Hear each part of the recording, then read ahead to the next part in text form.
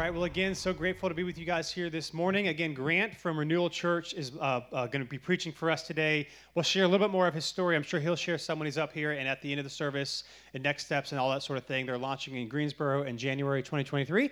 And so would you give Grant a hand as he comes and gives God's word for us today?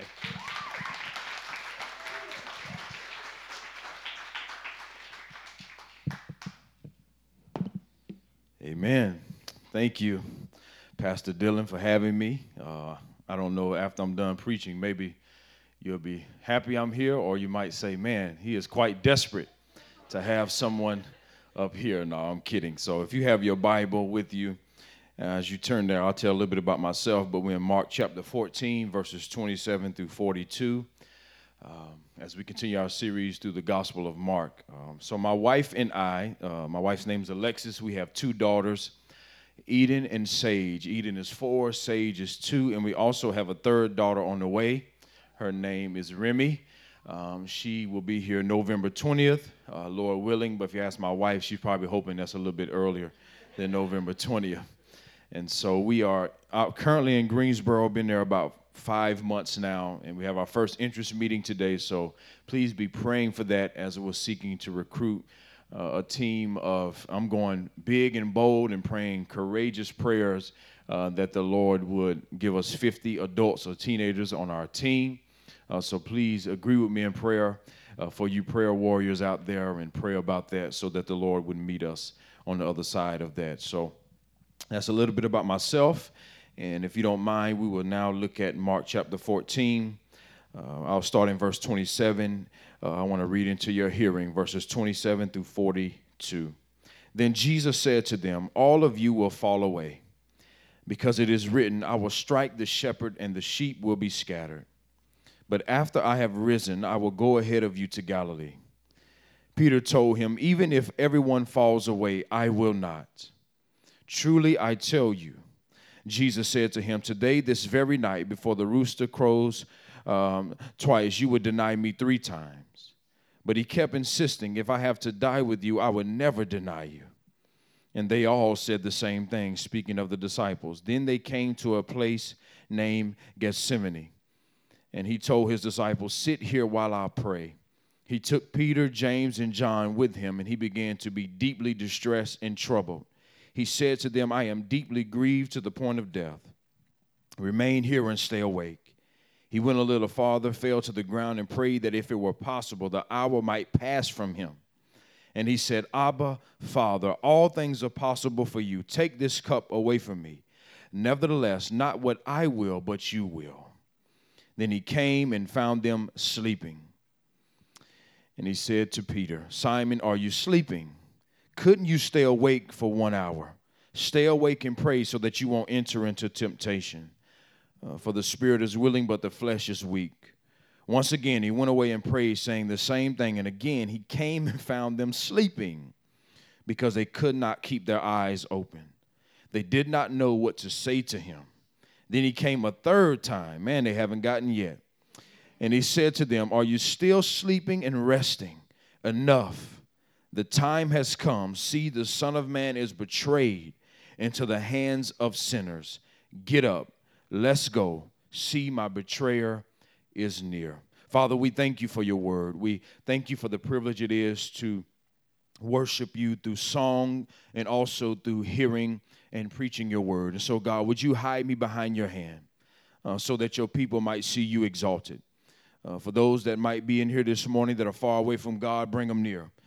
For those who are hurting, that are weighed down by the brokenness of this life, by the brokenness of our own lives, that God, you might comfort them, that you might repair the breaches of their soul and heart this morning. Lord, I just ask for you to move in power as we've prayed, as the Spirit moved over the face of the waters. We ask that the Spirit would move in our midst this morning. In Jesus' name, and all of God's people said, amen. Superman is regarded as one of the most iconic superheroes of all time. He is quite the superhero with his explosive power.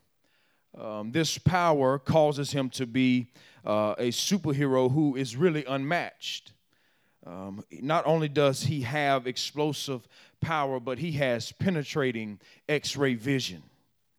His X-ray vision is so penetrating that he is able to see through solid objects. You know, what really sets him apart as a superhero is his lightning speed that he possesses. That although he holds this explosive power, it does not mitigate his lightning speed, because oftentimes someone who is powerful and strong can sometimes lack the speed to get the job done. But Superman, even though he has this explosive power, this lightning speed, this puncturing X-ray vision, he himself knows the plight of weakness. You know, one would think that him having this lightning speed, this forceful power, this penetrating X-ray vision, that he would have no weakness. But if anyone who is familiar with Superman at all, we would know that Superman does have a weakness. His weakness is what people call kryptonite. And this weakness, right, even though he is such a powerful superhero, he is not above the strong tide of weakness pulling him in. So when he gets exposed to kryptonite, you know that he becomes weakened. Kryptonite is a radioactive shards of his former planet. And so if Superman is exposed to kryptonite, it is dangerous, even deadly. Exposure to kryptonite defrauds Superman of his power, so he is not able to do what he is usually able to do, and any prolonged exposure will kill him. You see, Superman knows the plight of human weakness. And if we're honest this morning, we can relate, can't we?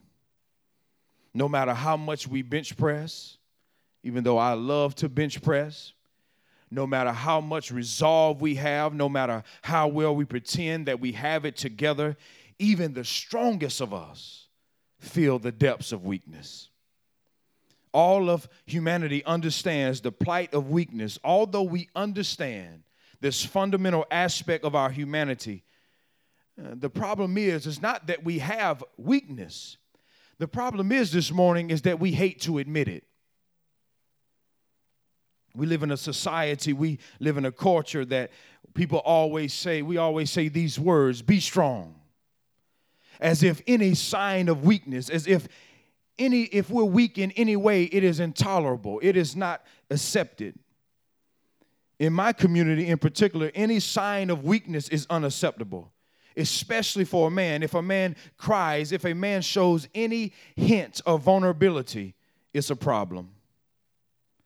We immediately shut it down. I've seen it personally. If a man cries, if a young boy cries, we tell him he's being weak.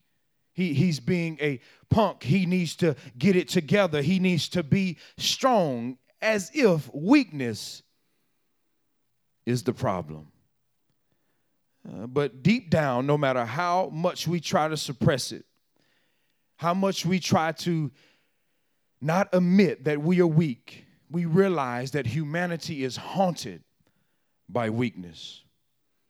We are not good at everything, except for myself. Even if we want to be, we're not good at everything. Some of our weaknesses are more glaring than others. Some of us lack concentration. Perhaps we struggle with being dependable. Maybe we are prone to talk over others. Perhaps we struggle immensely with listening to others. That's another weakness of mine.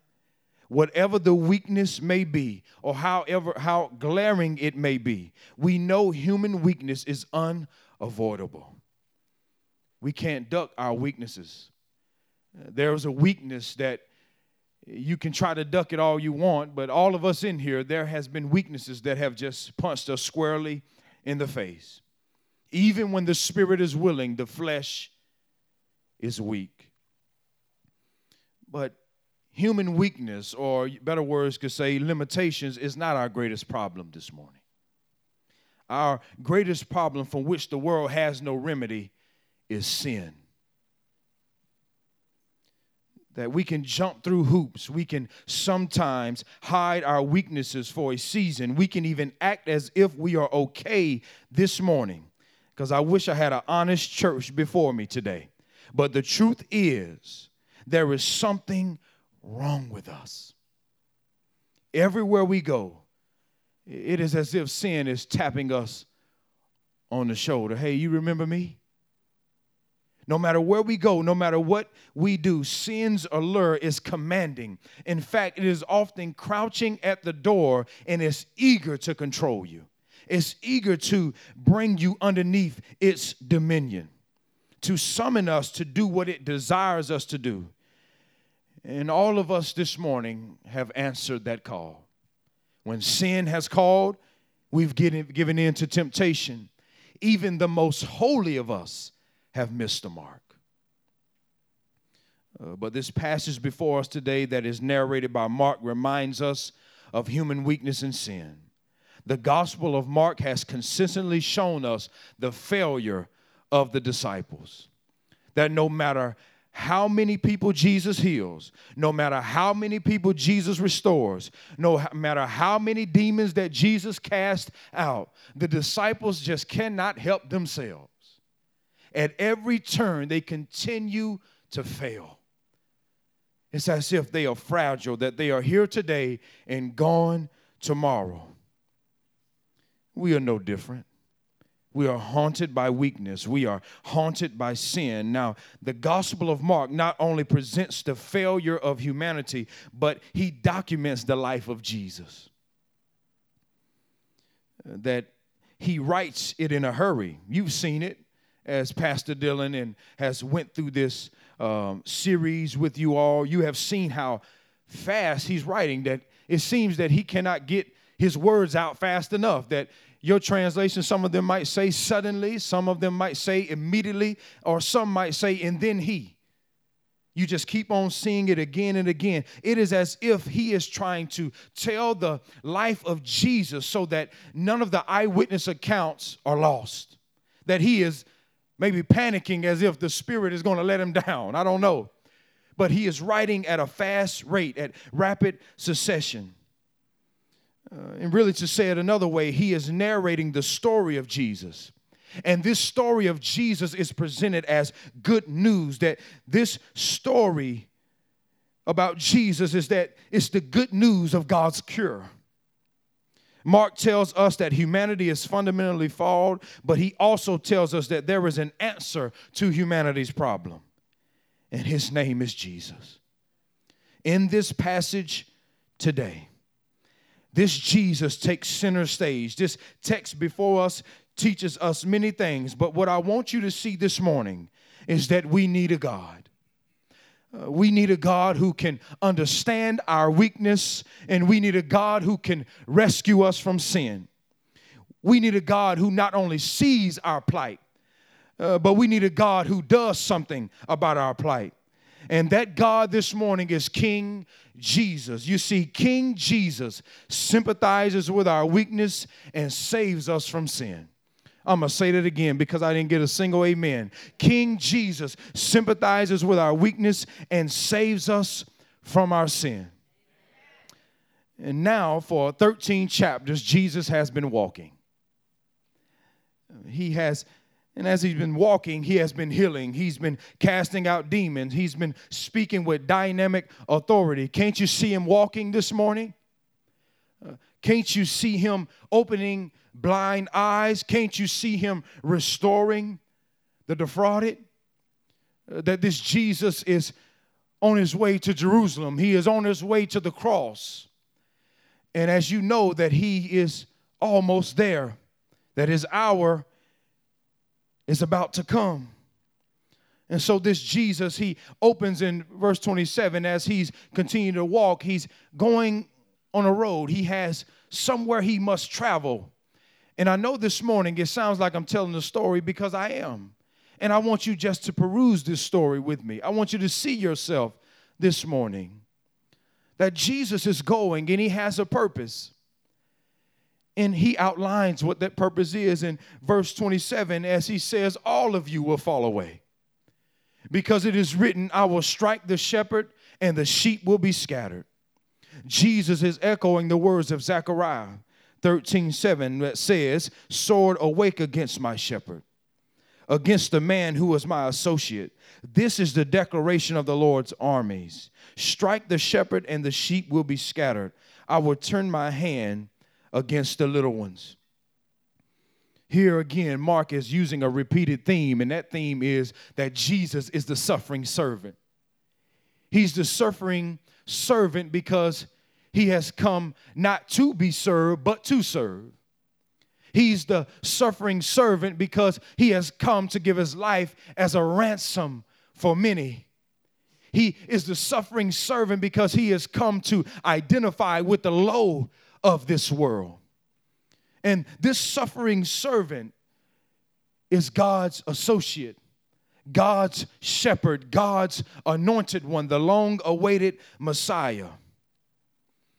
And this Messiah, this Jesus, is suffering. He will die because it is God's purpose. That God in Zechariah 13:7 predicted that I would strike the shepherd. He's saying, I will deliver up Jesus to sinners to be crucified. And some of you this morning are like, why in the world would God do that? Why would he give up his only son to be crucified? Because in this text, it is showing us that sometimes it feels like things are in the hands of man, but they are really in the hands of God. That at the end of this text, you will see briefly in a moment that Jesus is going to be handed over to the hands of sinners. But actually, he's not being delivered into the hands of sinners. He's being delivered into the hands of God. And so Jesus knows that he can go to the cross. He's on his way to Gethsemane and on the way to Jerusalem to die, to be killed for the sins of the world. But he is confident in his Father because he knows whose hands he's in. That he's not in the hands of man, but he's in the hands of God. And some of you can relate this morning because you suffered in life and you felt as if you were in the hands of man. But I want to tell you this morning, you were really in the hands of God. That even when the diagnosis comes, that even if a child abandons the Lord, even if something catastrophic happens, you can still sing that, oh, I know that I can make it. I know that I can stand, that no matter what may come my way, my life is in your hands. With Jesus, I can take it. With him, I know I can stand. No matter what may come my way, my life is in your hands. That's what you can do in the midst of suffering. Jesus knows he must suffer, and he must suffer alone. All of his disciples will fall away from him. He will have to face this moment alone. And so as they're walking, as they're perusing down to the Garden of Gethsemane, and here comes prideful Peter. Lord, I'll go with you to the ends of the earth. He says, Peter, sit down. Before the rooster crows 2 times, you would deny me. Lord, there is no way. I would never deny you. If I have to die with you, I will never deny you. Y'all know poor old Peter. He just can't help himself. He's always the champion of the story. He's always telling Jesus what he's going to do in his own power, in his own strength. And this text this morning is tailored to teach us that you and I are just like the disciples. We hate to admit our weakness. He says, I can do it. And some of you this morning have been telling God, you can do it. God, I can sanctify myself. I can walk in righteousness myself. I can obey the will of God myself. You see, our greatest weakness is our failure to admit our weakness. And that's what Peter and the disciples are showing us. If any of you have children, you know that early on, children, they lift up their hands to you. They cry to you because they're needy. They're dependent. when they lift up their hands, they're saying, Mom and Daddy, I can't, but you can. Oh, this morning, how I wish some of you would say, Lord, I can't, but you can.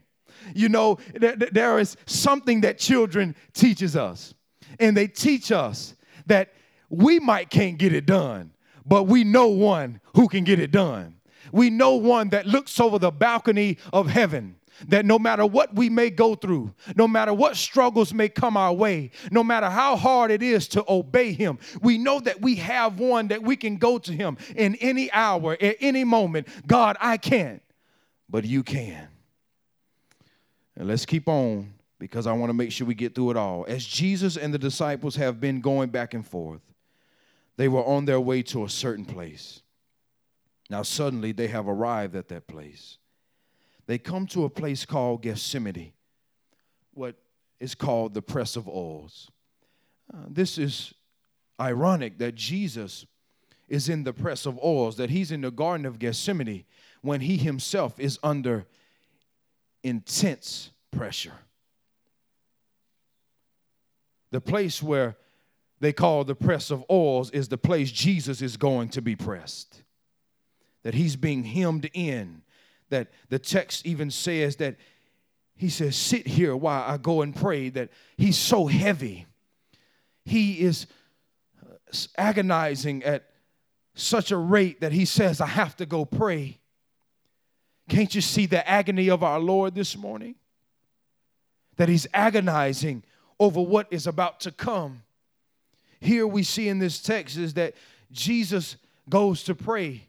Why would God need to go pray?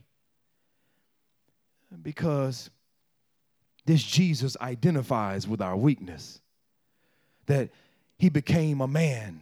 His humanity is on full display right here, that Jesus agonizing and praying reminds us of his incarnation, that it means his incarnation. I know that sounds like a cuss word, but it's basically that Jesus is 100% God and 100% man, and that he is man enough to identify with the weakness of humanity, but God enough to open blind eyes. He's man enough to understand what humanity experiences, but God enough to raise people from the dead. I wish I had some help this morning. He's man enough to need prayer for the weakness of his humanity, but God enough to perfectly submit to the will of the Father. Listen, Jesus says, Abba, Father, all things are possible for you. Take this cup from me. Nevertheless, not what I will, but what you will. Jesus is on his knees.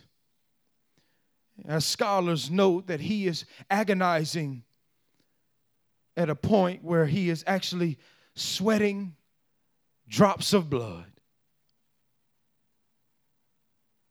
That he is suffering. His humanity he's showing it to his disciples, but his disciples, they can't see it because they're sleeping. In his greatest moment of vulnerability, where he is showing us what humanity is like, that there's moments where we get so heavy that we can't help but just drop to our knees and pray. And as he prays, he says, God, you can do everything. There is nothing that you cannot do. Can you take this cup? The source of his agony is the cup. And for some of you, you might not know what's in that cup, and I want to help you this morning. What's in that cup is the wrath of God. That Jesus will suffer under the penalty and the punishment of sin, that he will take on the sins of the world. And he's like, Father, can you have another purpose? Can you change it? And we know what happens. Based on the text, the Father denies it. Jesus' prayer is denied. The Father denies Jesus' prayer so that the Father would not have to deny us access to him. Oh, my goodness. And that's why he did it. The Father told Jesus no so he can tell you yes. Aren't you glad this morning? Some of you forgot when he told you yes. When you called upon him and he said yes, because you thought you said yes. No. He said yes. He chose you. He chose the low and despised of this world. He chose nobodies and made them into somebodies this morning. That's what God the Father has done, all because Jesus identifies with us and rescues us through the cross. We need a God who identifies but also saves. And Jesus is that God. Because what good is a God who sympathizes with us but who is unable to save us? And what good is a God who saves us but is unable to sympathize with us? As Hebrews 4:14 through 15 says, therefore we have a great high priest who has passed through the heavens, Jesus, the Son of God. Let us hold fast to our confession. For we do not have a high priest who is unable to sympathize with our weakness, but one who has been tempted in every way as we are, but yet without sin. Oh, that's some good news.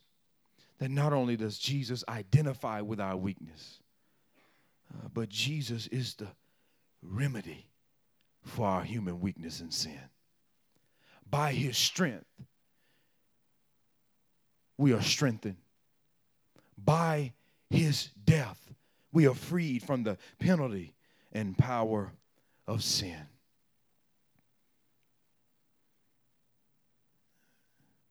Now let me move to my last transition before we close this sermon. And I presume I'm going to get a little bit of help as I close this sermon.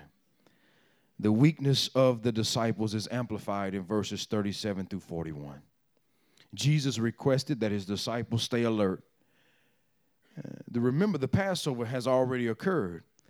And according to scholars, after Passover, Jews would stay up all night discussing God's redemption. But here at this moment, we see the disciples are too weak to even do their own Jewish custom. That at the moment where their redemption is right around the corner, they're asleep. Jesus says 3 times, are you still sleeping? All I said was stay awake and pray. Because he says, prayer, we need it when temptation comes. Because the spirit is willing, but the flesh is weak.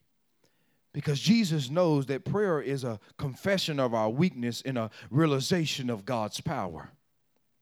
Prayer is how we go to God and say, Lord, I can't, but you can.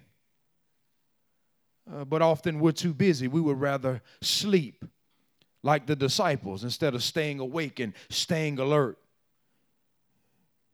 We would rather trust and champion our own human effort rather than submit to the power and will of God through prayer. Oh, but there is good news this morning. That as you see in this text, the disciples, while the disciples are sleeping, Jesus is praying. What they are incompetent to do, Jesus is more than competent to do. This past week, as I was preparing this sermon, I was struggling. I'm like, what is the point of this sermon? I see a lot of different things here. I don't know what to do, Lord. And I don't go late into the week in sermon prep. Usually I'm ahead in my preparation, but this week it wasn't the case. And so, Lord, I'm struggling. What is going on here? And I begin to see their weakness, their failure. And then I saw, even though Jesus is weak, he's not failing. He's submitting to the will of the Father perfectly. He says, not what you will, but what I will. And this week, this really hit home for me because I had an important meeting. I have been on every meeting. I have met with every person, every lead I've went to. I had a meeting with a person at a school that is a possible launch location for us. We have 3 possible locations, and that was one. We were supposed to meet Thursday morning at 8:00 p.m. I was up. I didn't sleep in. I'm on the phone, and it's 10:00 p.m. on Thursday. I said, oh, snap. I missed the meeting. The most important meeting up to this point in Greensboro. I missed it. You see, some of you this morning, I know you think that just because those who are in ministry or full-time ministry or pastoring, that we don't fail. But I tell you this morning, I failed. But I'm like the disciples in this text. I didn't measure up. I did not make it to the meeting. But there is one who is sitting at the right hand of the Father, who stands in the gap for sinners. He stands in the gap for those who are unable to do perfectly what he can do perfectly. I might have missed that meeting, but Jesus never misses a meeting. And so what I'm trying to tell you this morning is that Jesus does for you what you cannot do for yourself. That when you are weak, he is strong. That when you don't have enough patience, he does. That when you don't have enough grace, he does. When you don't have enough long suffering, he does. When you don't have enough joy, he has enough. When you don't have enough self-control, he has enough. I wish you would get it this morning. I'm trying to make sure you get the point. When you don't have what it takes, he does. When you're not praying, he's praying. When you're sleeping, he's awake. When you can't fight, he's fighting.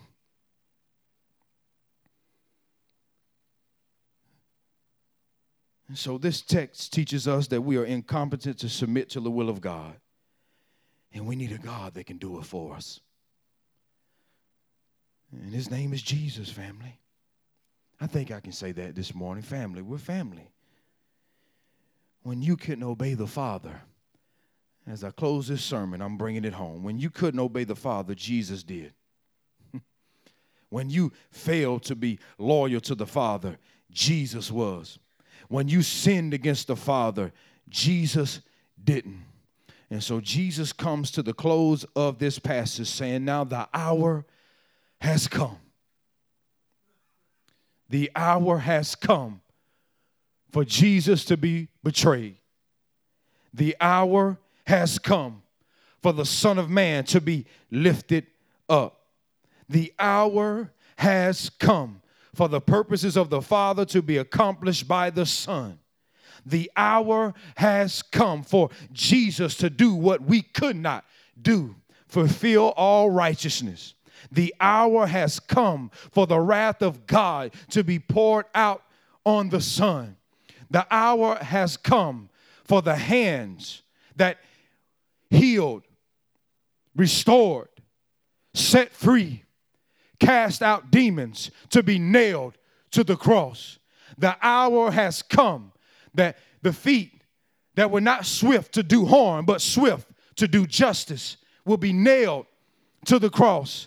The hour has come for the redemption of sinners. And that is good news for every one of us, because when you can't, he can. So who this morning, you're still trying to do it based on your own merit? Who this morning has been afraid to admit their weakness because you think God can't use weakness? No, God chose the weak thing to shame the wise. He chose the weak thing of the cross to save your soul. So how in the world can he not use weakness to accomplish his purpose? Because that's what he did through our Savior. Let's pray.